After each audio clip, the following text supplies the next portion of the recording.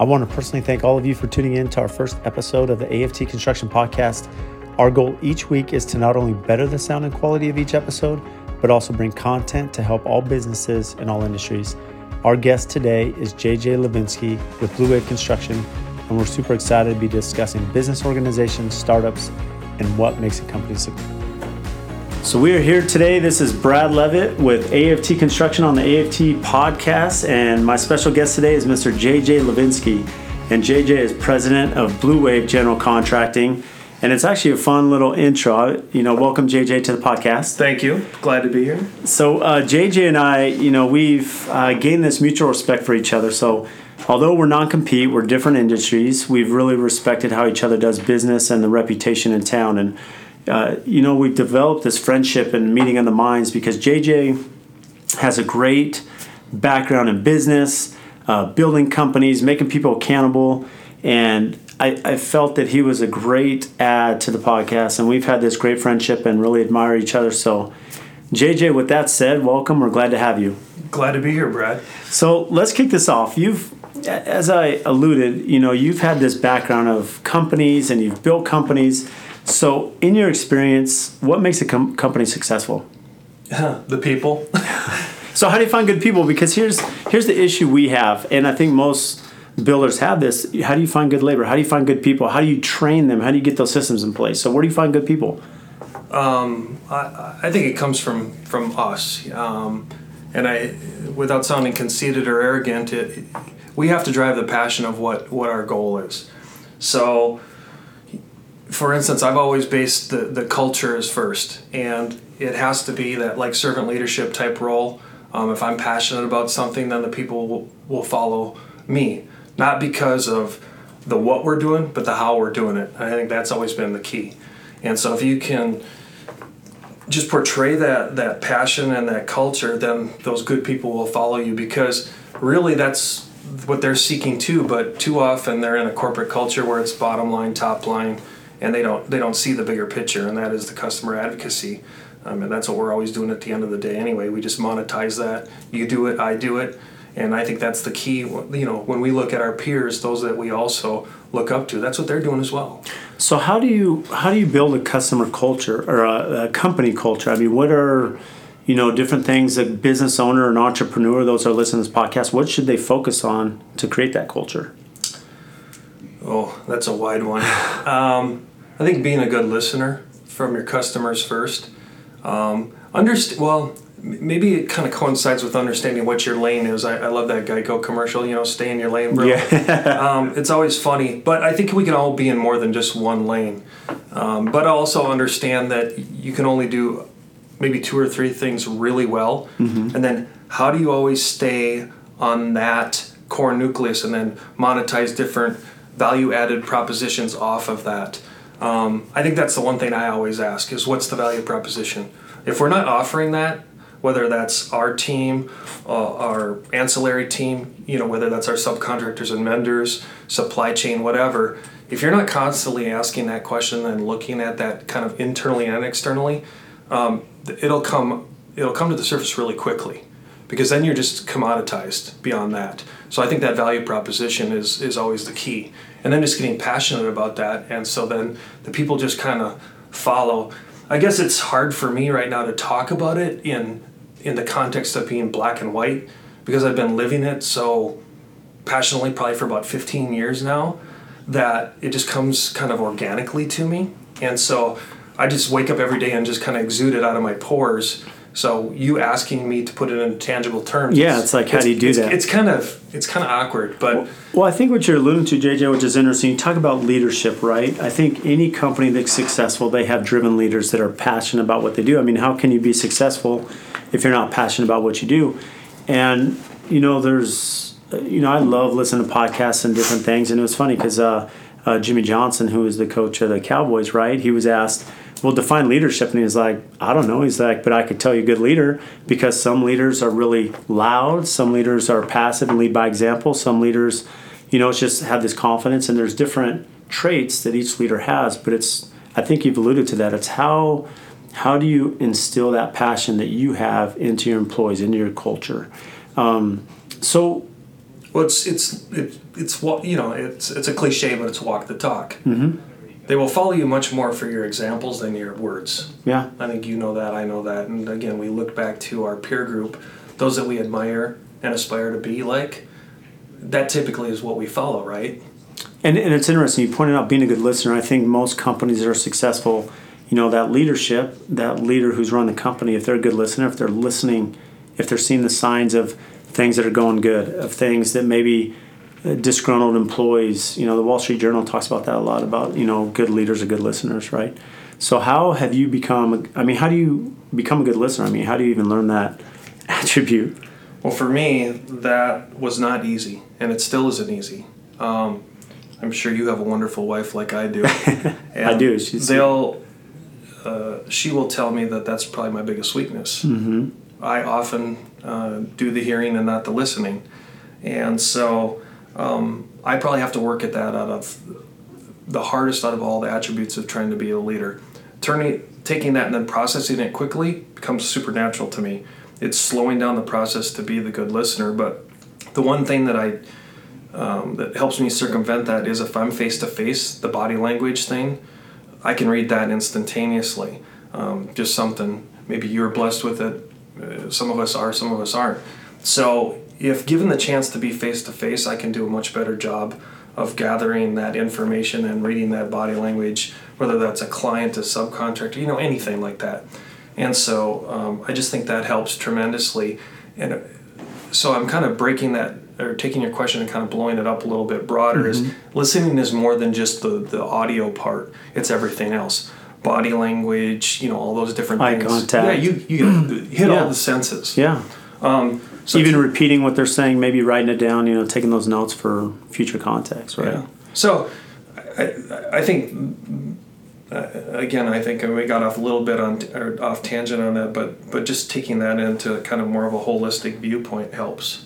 Well, it's interesting, when you were talking about listening, it reminded me of the experience. And, when I was young in my career and we actually had just first started, AFT construction, there was a mentor I had, and he was actually a client. Similar to you, JJ, someone that I hit it off with. We had shared a lot of business knowledge.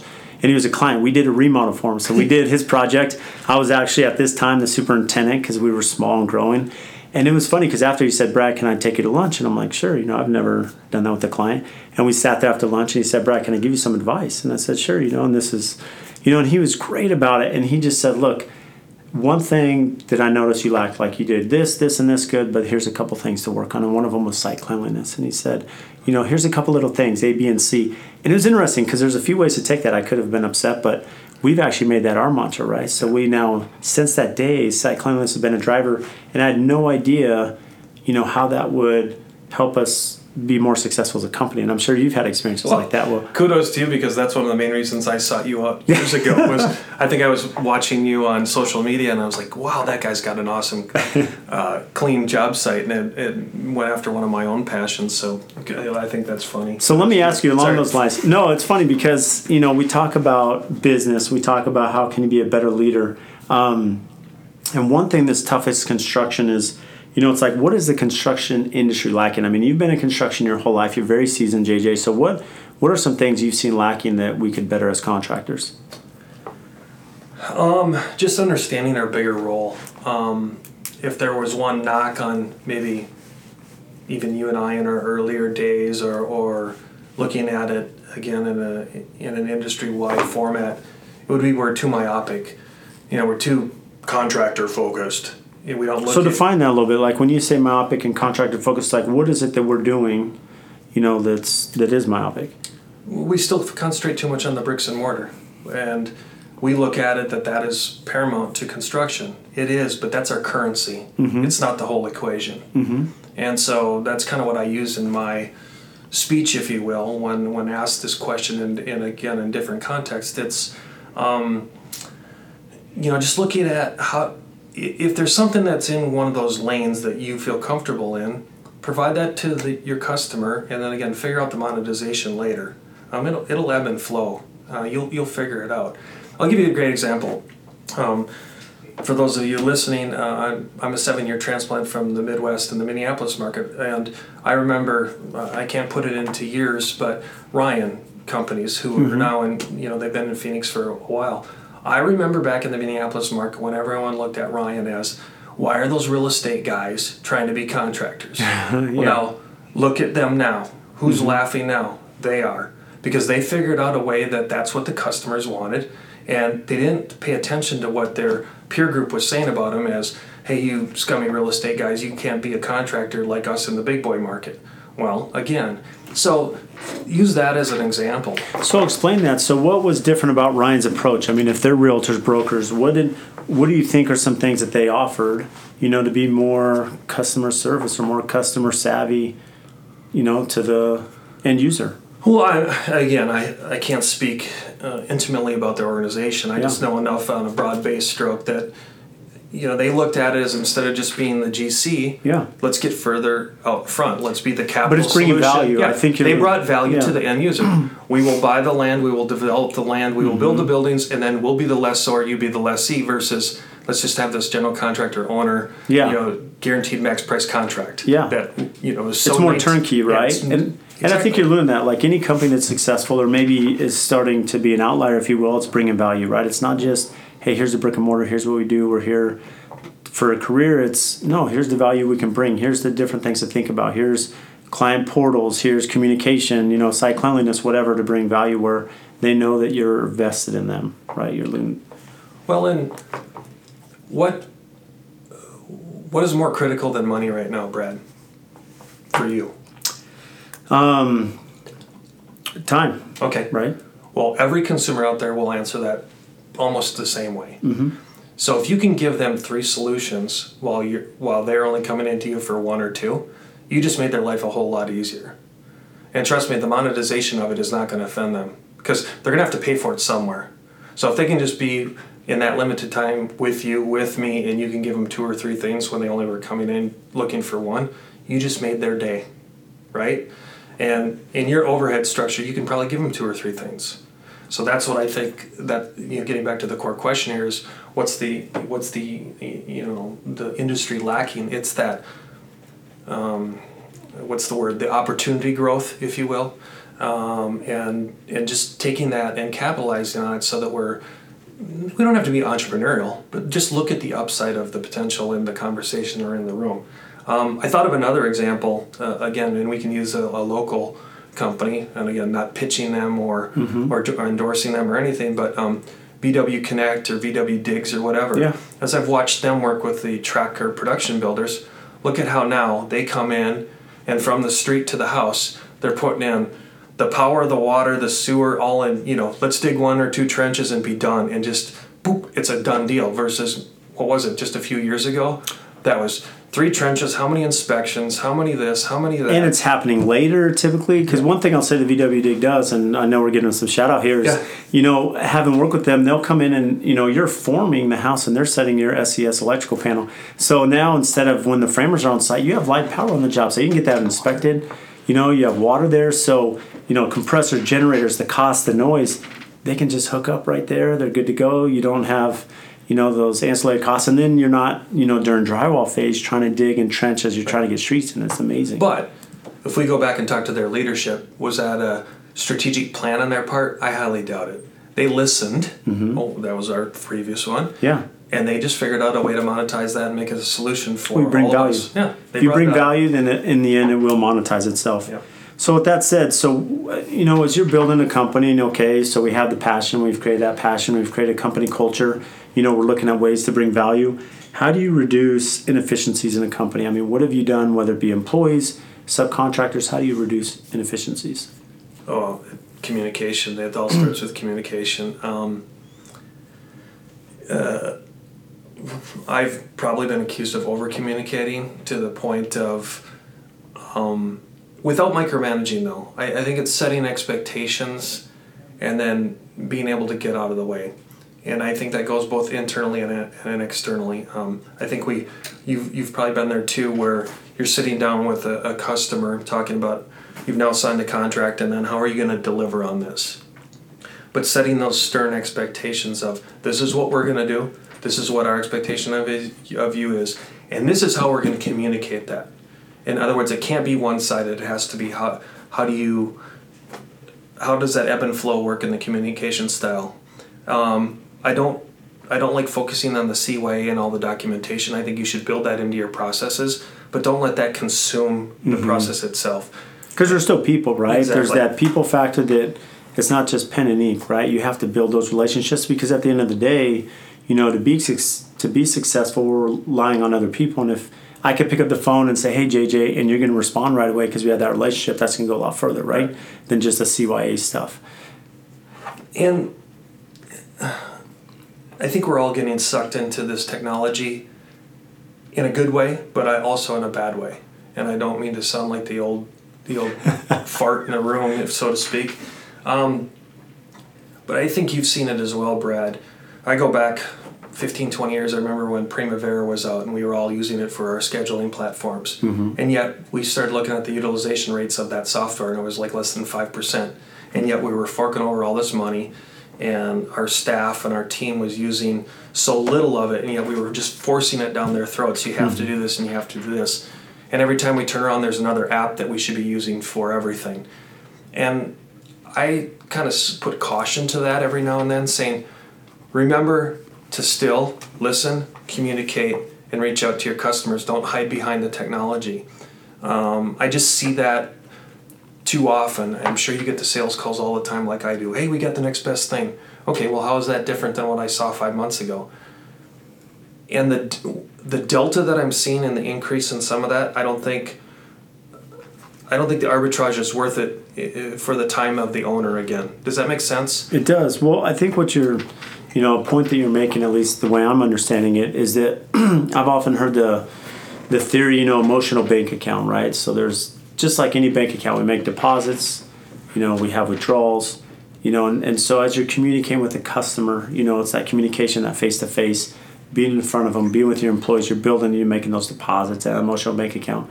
And it's a lot easier if you are picking up the phone and you're texting or you're meeting for lunch and you're building that relationship instead of just, check in, check out, like an app to-do list, if you will. There's that relationship side of everything we do.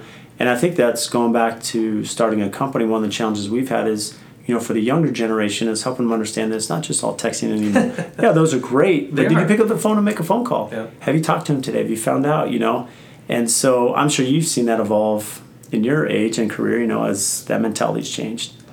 I have. And again, I'm more on the phone call, email, text, I would say priority. And so maybe call me old school. I've tried to adapt more to texting as if that's the thing. But I guess the key is to, again, slow down, listen to each client or each person and figure out what's their best avenue and then try to tailor to it. You're not going to get it perfect, but again, don't be myopic in yourself and go, this is my platform, you have to conform to this, or you will have no customers. I think we both know that.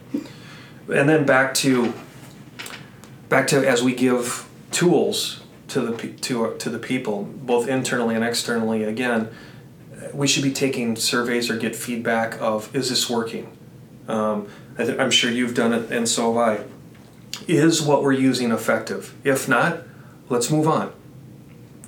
You can fail forward. You can make bad decisions that aren't, macro bad decisions. They can just be micro bad decisions, and then just pivot. And dump it and move on. Pivot and iterate to what's going on right now. I think you use Buildertrend, right? We do. Yeah, and so I remember back in the old days, we started with Co-Construct and Buildertrend, and I was lucky enough to work with Donnie Wyatt, who was the starter of Co-Construct. We were one of the first customers using that, and that was fun because we were able to help him build the platform on those kind of things. And then later on in life, I was using Buildertrend at other companies, and now we're using more commercial,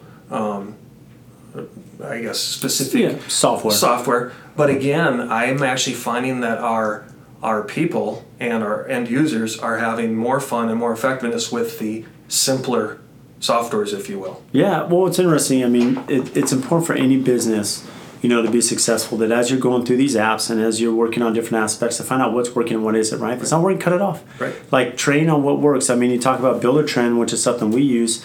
And so Buildertrend has 100 different items that we can use, right? But we've honed in on 6 of them, that are really efficient for us and our clients that really work well. And we have each super in my company, he'll sit down and he becomes a specialist in that specific category so that he can now train each of the members, right? So each of them are responsible for one of the categories that allow us to be efficient. And it's interesting because, as a whole, there's things that it does great and there's things that maybe we'll use some other systems to be more efficient. And you made this point too, that with subs, at the beginning we're trying to force this technology, estimating, you have to be on bill of trend. Well, some of our trades, they're not up to speed. And like you said, some of our trades prefer me to call them on the phone. Some prefer a text, some prefer an email. So it's that listening, it's communication and understanding what speaks to each person. What are you finding now with your trades? Are they more responsive to text or phone? I look at it in the commercial world. To me, I don't think it's the delivery method. I think it's the simplicity. The biggest feedback I get is we don't want to receive 27 notifications per day from your job site, JJ. So if you can just limit it to one, we'll cover you. Yeah, one notification with a list that they can check off. But let's be honest, both our industries, we blew them up to where they would just turn all their because they can't get work done. Yeah, they can't get work done. At the end of the day, we're in a tangible bricks and mortar business, especially the trades that we rely so heavily on. And it took some humility to kind of back up and go, all right, how do I make your life easier? And that gets into a whole nother conversation of, how do we build our ecosystems for success around those subcontractors, supply chains, vendors, call them what you want. I mean, at the end of the day, they really are our trade partners. I mean, they're more than that. They're our business partners. They are. We're only as good as they are. And if there's something that we know that makes them a better asset to us and our end user, then we should just double down and make that for them. Are you going to get burnt? Maybe, but I'll take that. I'll take that risk all day, every day. And that's a paradigm that both our industries have struggled with forever, and we probably will continue to do that. Although with the labor shortage, it's become a lot more prevalent that those that are doing it, their shelf life isn't as long anymore. Yeah. You can't afford to. So because your background, JJ, you've built schools, and some of these schools, for anyone that understands commercial construction and charter schools, like your time frame is minimal. The year creating the structure, I still have yet to understand how you guys do it. How do you even manage that process where it's 7 days a week and you're 4 months trying to build a school? How do you even manage that? Well, it's a little crazy, but here's the one thing that in the commercial market, and this may come across as like a bomb for anyone listening, but you take out the emotional part of it. At the end of the day, most commercial construction is done to do what? Produce revenue for somebody. I call it a facilities-based solution for a business, nonprofit, whatever. They need a building for something, but usually it's revenue producing. So it becomes a little less emotional than a home, a remodel, something back on the personal side. So having said that, it's much easier to get what I call a left brain decision that's not fighting a right brain emotion, if that makes sense. So if you take that out of the equation, you can see how it compresses the time down dramatically. Now you still have to manage all the cogs on the wheel, so to speak. And that gets back to, again, building your team just like you would, of who are the people that you can trust to help navigate those things faster, smoother, better, so you're not bogged down in what I call the traditional process. Well, it's funny because we do residential commercial. We're not at your level commercial. We do small commercial. And people always ask, what do you like more, residential, commercial? And I just tell them, well, it's different. It is. Right? And because on the residential side, it's a lot more emotional. The clients are involved. They have an opinion how they want their house to look and their finishes. And it's not that the quality's better, in some cases maybe, but more than anything, it's more emotional. It's more personal. Whereas if I'm doing a restaurant, hey, we got to be open by this date. We have to start serving. We got food. We have, staff to come in, FF&E. We're moving in like it's this complete bum rush, if you will, to the finish because you got to start turning revenue. Like you have to make that back. So it's just a different mentality. And so with that, you had talked about building businesses and how to be efficient. And you've hit some points I want to revisit because one of the things you said that I wrote down was that the communication, that instead of blowing up your trade with 26 notifications, have one. And I found that even employees like that, where, they don't want, every time I think of something as an owner, calling my my project coordinator saying, oh, did you do this? Did you do this? Just maybe at the end of the day, send one email and say, hey, here's 10 things, so as I'm thinking about, write them down and don't just blast it to them. Allow them to be successful in their ways. So how do you do that on a busy schedule where you things do come up? How do you manage that process? I guess over the years I've tried a number of things. Probably the most effective one is I would build an internal mind map instead of trying to externalize it. Because guys like you and I, we would throw a million spaghetti noodles at the wall if we could. And like you said, we would just alienate everyone in our team. So luckily I had some mentors and peers maybe 10, 15 years ago where I learned the hard way that you can't do that. So if you just kind of keep it, I don't care if you're using an app or whatever, and then maybe at the weekly operations meeting or whatever you do, I still believe that a weekly meeting is very effective. And then when it's your time, share those ideas and see what sticks internally. But I just think that traction is better, because I wholeheartedly agree with you, Brad. You just can't dump on everyone whenever it's, when you have an idea at 11:30 at night. I agree. Don't email everyone.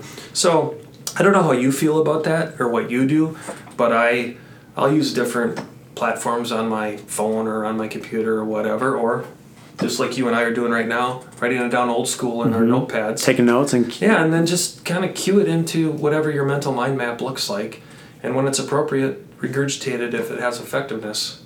So it's funny you talk about, when you have an idea at 11 o'clock at night. So one thing, it was interesting because you kind of learn, I had worked for a company and it was a very, the owner was driven and he's working 24/7, and it kind of instills in us. But there was a lot of stress created where, we're on vacation and we have to be on our phone, and it's after hours, we're on our phone. And, one of the mistakes I made as a young business owners, I was instilling that in our people. And I started seeing the stress, because they weren't able to disconnect. And so we set a policy. I told them, I said, hey, after 5 p.m., emails are off. You don't need to respond to any emails. Because if there's an emergency, you're going to get a phone call or a text, and that's fine. Like, you can respond to that. But, night times, weekends are your time, unless it's an emergency. Enjoy that time. Don't feel you have to respond to an email on the weekend. And it's interesting. Sitting down, we've mentioned that to our clients, and our clients have been great. I said, look, this is, we're big on that lifestyle. We're going to be here and be super dedicated. And they've been responsive, and our team, I found, has had a healthier lifestyle, to your point for that. So JJ, real quick, so we've gotten into some of the business stuff. So tell us a little bit of background. I mean, what's impressed me is just your extensive knowledge, not only about construction, but also, building companies. So tell us your background. Where did you start? How did you get to where you are today? Well, I was very fortunate that I think it was about 2000. I was given an opportunity by a man in Minnesota that allowed me to basically come in and kind of run his company. And I say that kind of laughingly, tongue-in-cheek, because I didn't know how to run a company. I knew how to run jobs. Was it a construction company? Yeah, it was construction. And did you have a construction background? Oh, yeah. Okay. Well, I've been running jobs, call it a project, just like you. Yeah. You start off as project manager, superintendent, all the different things. And so I had cut my teeth, and I thought I had done pretty well, and he gave me the chance to really just morph into it. So, but his mentoring style was just kind of jury by trial, will get thrown to the fire. And the funny thing is I adapted well to that, and was able to just learn from that. Then my next opportunity was at the height of the recession, which I always tell everyone that gets to know me in one-to-one that was the best 10 year of my life. We started an organization when everyone else was starting to downsize. We went all in, and all of us, all emotional capital, some personal capital, and we just bet the farm that we were going to create a different construction company. It's amazing. How did you even do that? Because this is a time in which we all live through that recession. It's so hard in construction. I mean, what gave you the confidence to do that? People. Because everyone that was involved in this organization was burnt out and done with what, again, the paradigm had been, or the MO, or the expectation. Again, construction hadn't changed the joke is always that the construction paradigm hasn't changed since post-World War II. Right. So I think it was just everyone just being fried. And luckily there was 5 or 6 of us that all kind of looked at each other and went, let's do this. We have nothing to lose because there's nothing to gain on going down that rabbit hole that everyone else is. Look at, they're miserable. They're losing money. And so I think that was the first big jump or leap of faith that I personally did with other peers, and then never look back.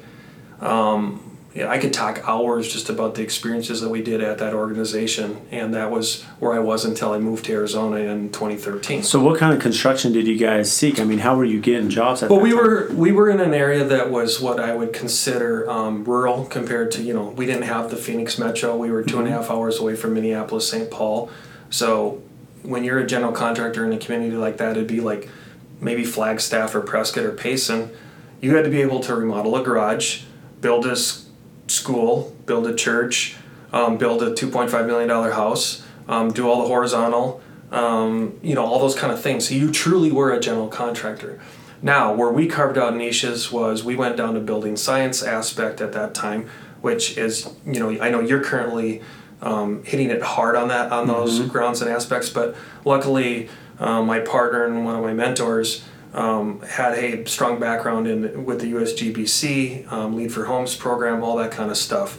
So we were exposed to building science before any of our competitors were, and we leveraged that primarily because cash was king at that time. Well, who had cash? It was the successful business owners and people that saw the downturn coming, and they hedged their bets. So we were working for people that wanted to save money, and building science was a way of operationally saving it. Does that...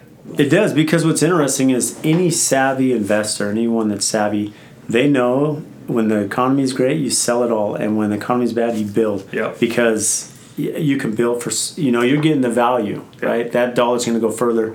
And so what you alluded to is that you differentiated yourself, right? You guys had different processes, communication, different talents, and not only that, but the building science side. So you become a sought-after company in a recession where the savvy people want to hire you because you offer that service that no one else is. And then they know that their dollar's going to go farther, right? Because the wealthy people still have money, right? So the interesting part of where you're segueing this in is that was the tactical part, because you had to build a backlog of work. So what was the differentiator? And it was that. And we did that both on the commercial and the residential side. And then we got into another thing that was actually very tied to Arizona, which was best value procurement, or BVP, PIPS, whatever they called it. That was originally started at Arizona, at ASU. However, Minnesota was one of the states that had adapted it as well. And basically it was an objective way of identifying subjective differences, if that makes sense. I know that's a tongue twister, but explain that a little bit. In essence, it's a way to qualify good potential over low bids, because in the municipal market and taxpayer money, everything was low bid. And PIPS was a way to qualify how could the second lowest bidder, the third lowest bidder, actually be the best value. I'm holding up my quotation fingers right now.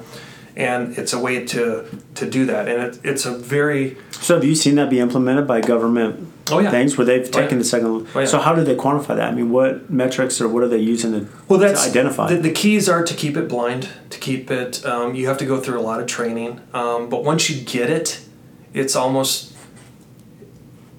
like, how did we not think this way before? So for me, it was a very easy transition.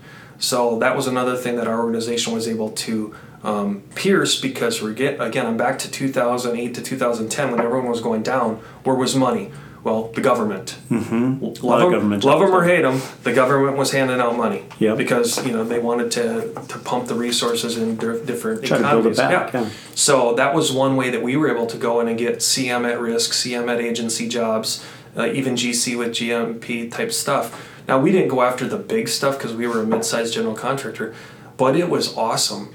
And it wasn't just getting the work, the attitude and the platform behind Best Value transcended into our business operations. So in other words, don't commoditize anything. Look at value and don't do it subjectively, but put criteria to it. And so we would bring our subcontractors into a large hotel room or like a conference center and explain the process and say, listen, we want you to succeed. this is how you're going to differentiate yourself. Now, we're not going to low bid or cast out bids to 50 of you. We want 5 of you to be pre-qualified, and then each time you're going to do X, Y, and Z, and this is how we're going to track your performance. And so as that started to take shape and form, we started to peel out pieces of that into our operations and into our leadership and into our business. So that's, if you're following this conversation, how you started, it's how did you do this into a business platform? Well, again, we start with the tangible components of construction. We peel it back into operations, leadership, and all those kind of things. Now, again, I'm going to be the first one to admit, I didn't have that planned, but we were able to pivot and iterate fast and in a nimble and humble aspect to just grow the organization exponentially overnight while everyone else was retracting. We blew our company up from 2008 to 2013. Yeah, and so you're one of the few that actually opened in the recession. You built a successful company, you sold it, you moved here. But going back to it, so I'm a big sports guy and I'm fascinated, right? As I've gotten older and you become a business owner and you understand all the little things that go into running a business, right? And you see these different franchises and some are successful all the time. And it's because they have good leadership, they have good understanding, good training facilities, and they have good teachers and coaches and managers, right? And it's that process like you're talking about what separated you in the construction industry, that everyone's almost on the same playing field, but what elevated you guys is these systems and processes and PIPs and different performance have. So now evolve, you get to Phoenix, you become a consultant, right? Based on that background. And so what made you move to Phoenix? Just a life change. My wife and I were looking to make a change, and our kids were at an age where we wanted to just explore. Live, that old cliche. Got tired of the snow? That too. Not the snow.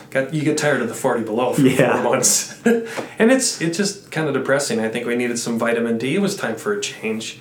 The only negative thing was walking away from that organization that I just got done talking about. I mean, those people were my lifeblood.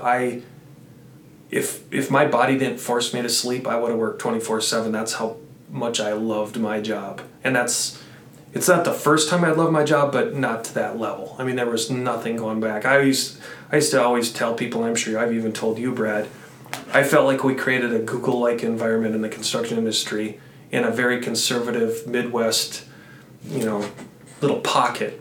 And then to see how everyone hated us at first and then tried to copy us at the end, that to me was the validation that we were on the right track. And then if you take out all those little experiences in there and start applying it to how you can be a good business person, to me that just set a platform of, okay, I now have the faith in myself to surround myself with other good people so we can repeat this. But not repeat it to the same level, repeat it at a better level. And I think that's where you and I are at right now in our conversations. Why are we doing this today? I think it's based on that platform.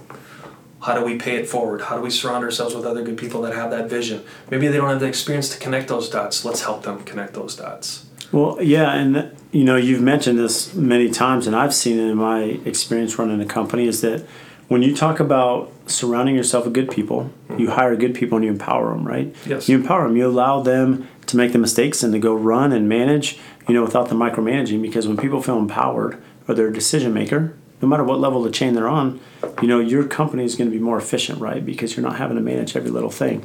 So as you come to Phoenix, I know your background. You've been working for companies here in town. You've built them to be successful. Then you move on and you build another one and you build another one to where you are now. So now you're president of Bleuwave. So what are some of the things that you're working on now at Bleuwave? Well, there's some humility in here. The first year of Bleuwave wasn't the best. We tried some things that didn't work. But back to your point, did we give up? No. Our ex-CEO, who still is a great friend of ours today, he went back into an industry that he came from. He really set the foundation for what we're going on. So,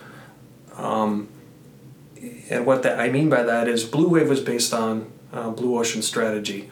For anyone that's read that, it basically, I don't go to the technical definition of it. In other words, if you look up the book review, it'll describe about how the commoditization of a market, how you try to get out of that Red Sea and go into a blue ocean. But in essence, you're trying to, again, how do you put value proposition out there and differentiate yourself from the customer?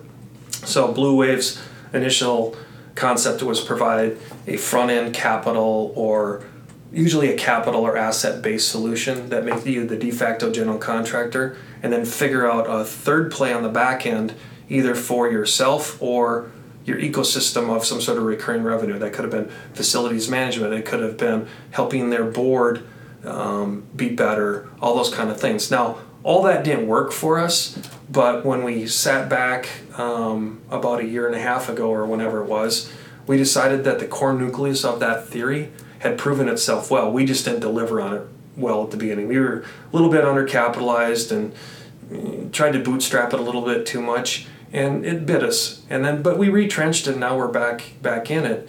But again, it gets back to that value proposition. And so really what I'm trying to do now is just double down on that and connect those dots, both internally and externally. And every time I talk to people in our industry, I'm getting the feedback that it's there. People want it.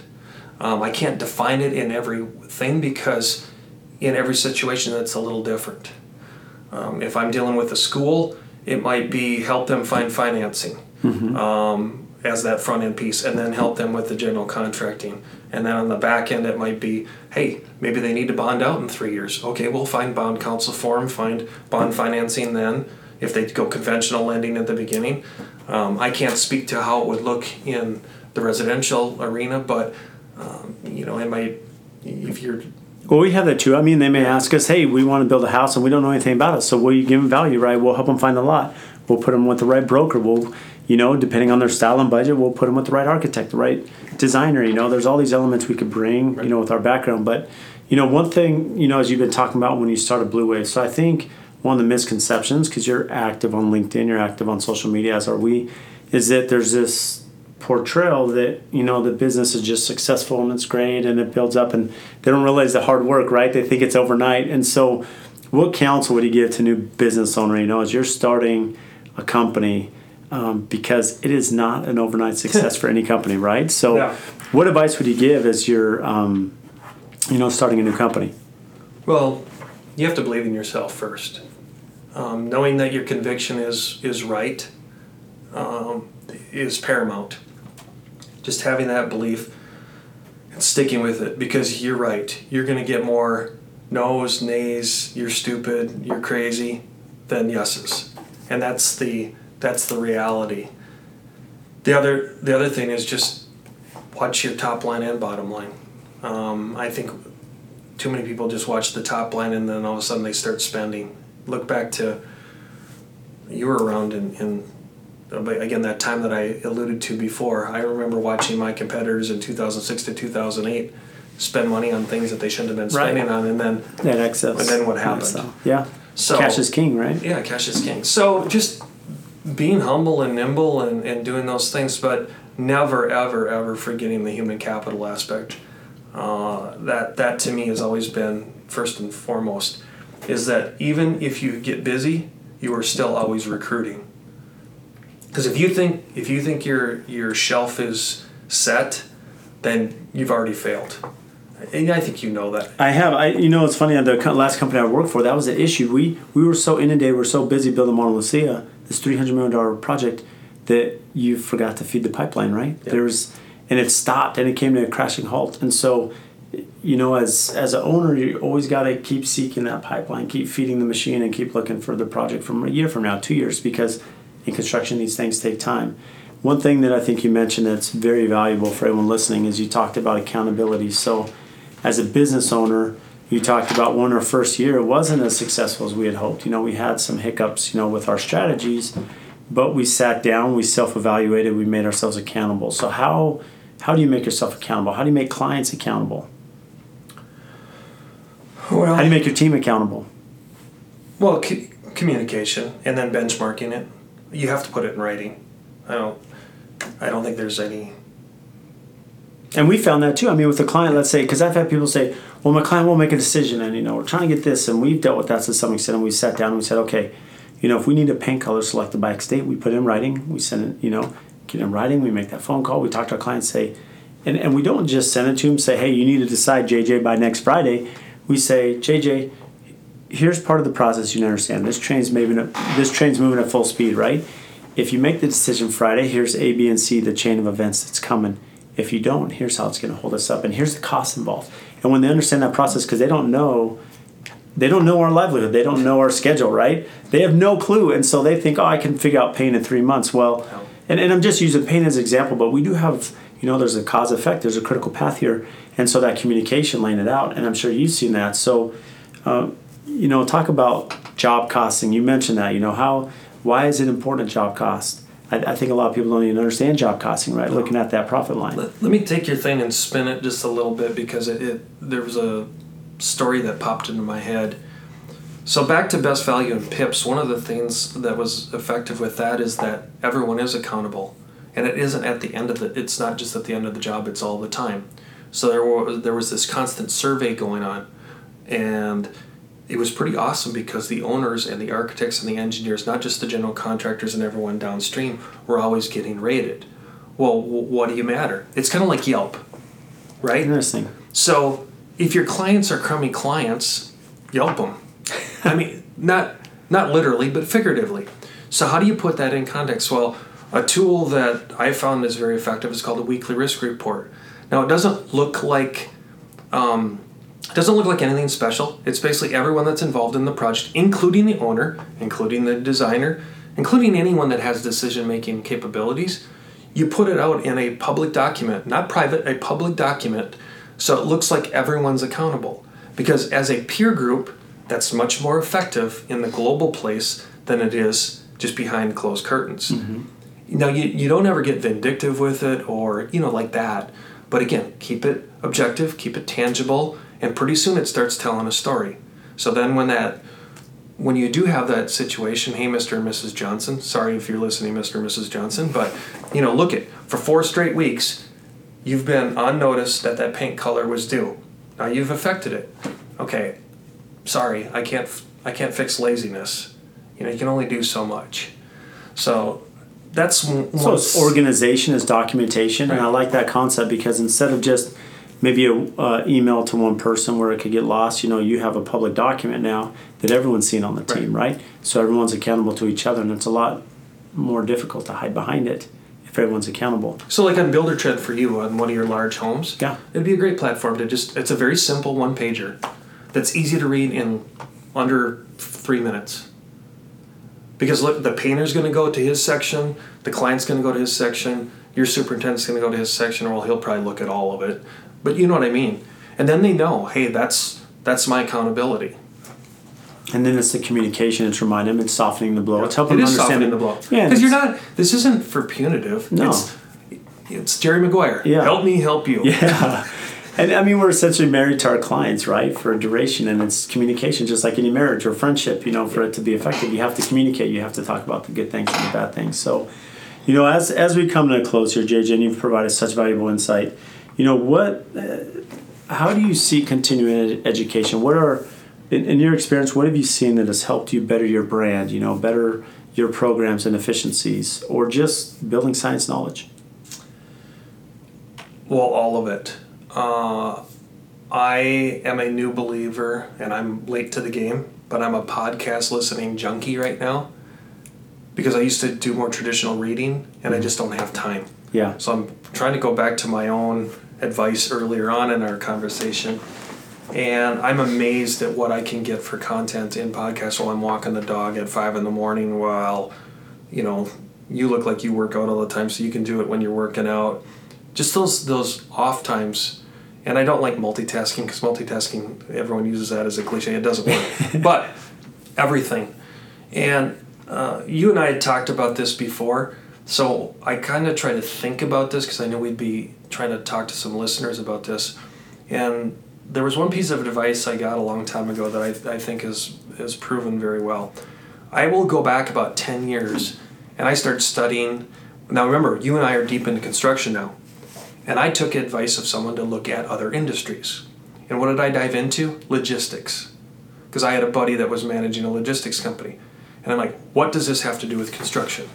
I learned more about supply chain, delivery, laydown areas, all those little things that help my construction companies and my job sites get leaner, meaner, and I beat the competition, much like you, taking the advice of getting cleaner job sites.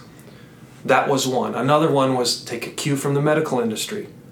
Why does the most established surgeon in the world still have to follow a protocol of checklists? Yeah. So that they don't mess up. Same as airplane pilot. They're all the same. Airplane. Yeah. Those little things, they seem so benign, but are so impactful to what we do. So take those kind of learning things and just keep applying it. I love going to things non-construction related when you have the opportunity and learning. I don't know about you, but I walk out of there and I feel like we could just downloaded 1 million units of Wikipedia in my brain. Now you don't, but you just feel like you've consumed so much content that now you can go back to what we were talking about earlier in the podcast was how do you get value proposition and connecting all those dots. That one time when you're in front of a customer and they go, well, how do we do this? Hey, I don't know the answer to the nano degree, but I have a general concept, blah, blah, blah. What do you think about that? That's a great idea, JJ and Brad. Can you help us get the solution? Yes, give me 24 hours and I'll get back to you. So, I think you've provided a lot of value there because, as you were talking about that, I've been asked that question and it's like, okay, well, where do you sign up for something? But I think it's more than that. I think it's putting yourself out there. I mean, you talked about podcasts, which I love podcasts, and I use a lot of my commute time, calls and podcasts and workout time and other things. I'm doing the yard work, mowing the lawn, listening to podcasts, right? But what's interesting is you talked about SOP, which, you talked about processes. What makes a pilot successful? What makes a doctor successful? That they have a procedure in place, right? And they have a list that they go through. And one of the things that I found for continuing education, so I was fortunate to be included in a Builder 20 group. And it's a group that we meet twice a year, and we audit each other. And we go through financials, and we go through building practices. It's that continuing education we meet twice a year to kind of refreshen our skills. And what's amazing is one of the builders in our group, they build in the Northeast, and he's in his 60s, super successful guy. And he said, hey, Brad, here's my 180-page SOP that I built, that he gives me. Now we can edit it for our company to get those systems. So I think there's so many avenues as you're networking, as you're on social media. You and I met through social media. We did. We built this relationship. I've seen how social media has allowed me to now connect with some building science guys that have helped us bring value to our architects and clients. And so through podcasts, through social media, through networking, visiting other industries, all these different avenues, anybody can become a better business owner. And you and I have talked about this before. If you give more than you take, you will learn more than you will ever. My favorite quote, generosity precedes prosperity, right? Perfect. Every time. Yep. And I was taught that when I was first out of college. I was 24 years old, and a sales guy who was super successful sales guy taught me that. And look at us. Well, not you, but I'm old now. And you go back, if I was 20-some or 30-something, I would have said, yeah, whatever. And now it's so true. But the more you give back and network and you're building these systems, you're just going to build that brand, if you will. You're going to build that network. Well, JJ, I can't thank you enough for making time today. There's so much value you brought. Again, so JJ, let our listeners know, how can they find you? JJ Levenske, Bleuwave General Contracting. We're based in Chandler. And if you can't find me, find Brad. Thank you, Brad. Yeah, thank you. And we'll have a list. We'll put a link out. We'll put some hashtags in there and some handles so they can reference you on LinkedIn and throughout. And we're excited to continue this relationship. So thanks for making time today, JJ. Thanks again. Take care. Thank you so much for tuning in to episode 2 with JJ Levenske, and stay tuned for next week as we release our episode with Mark Candelaria and we discuss business, entrepreneurship, and architecture.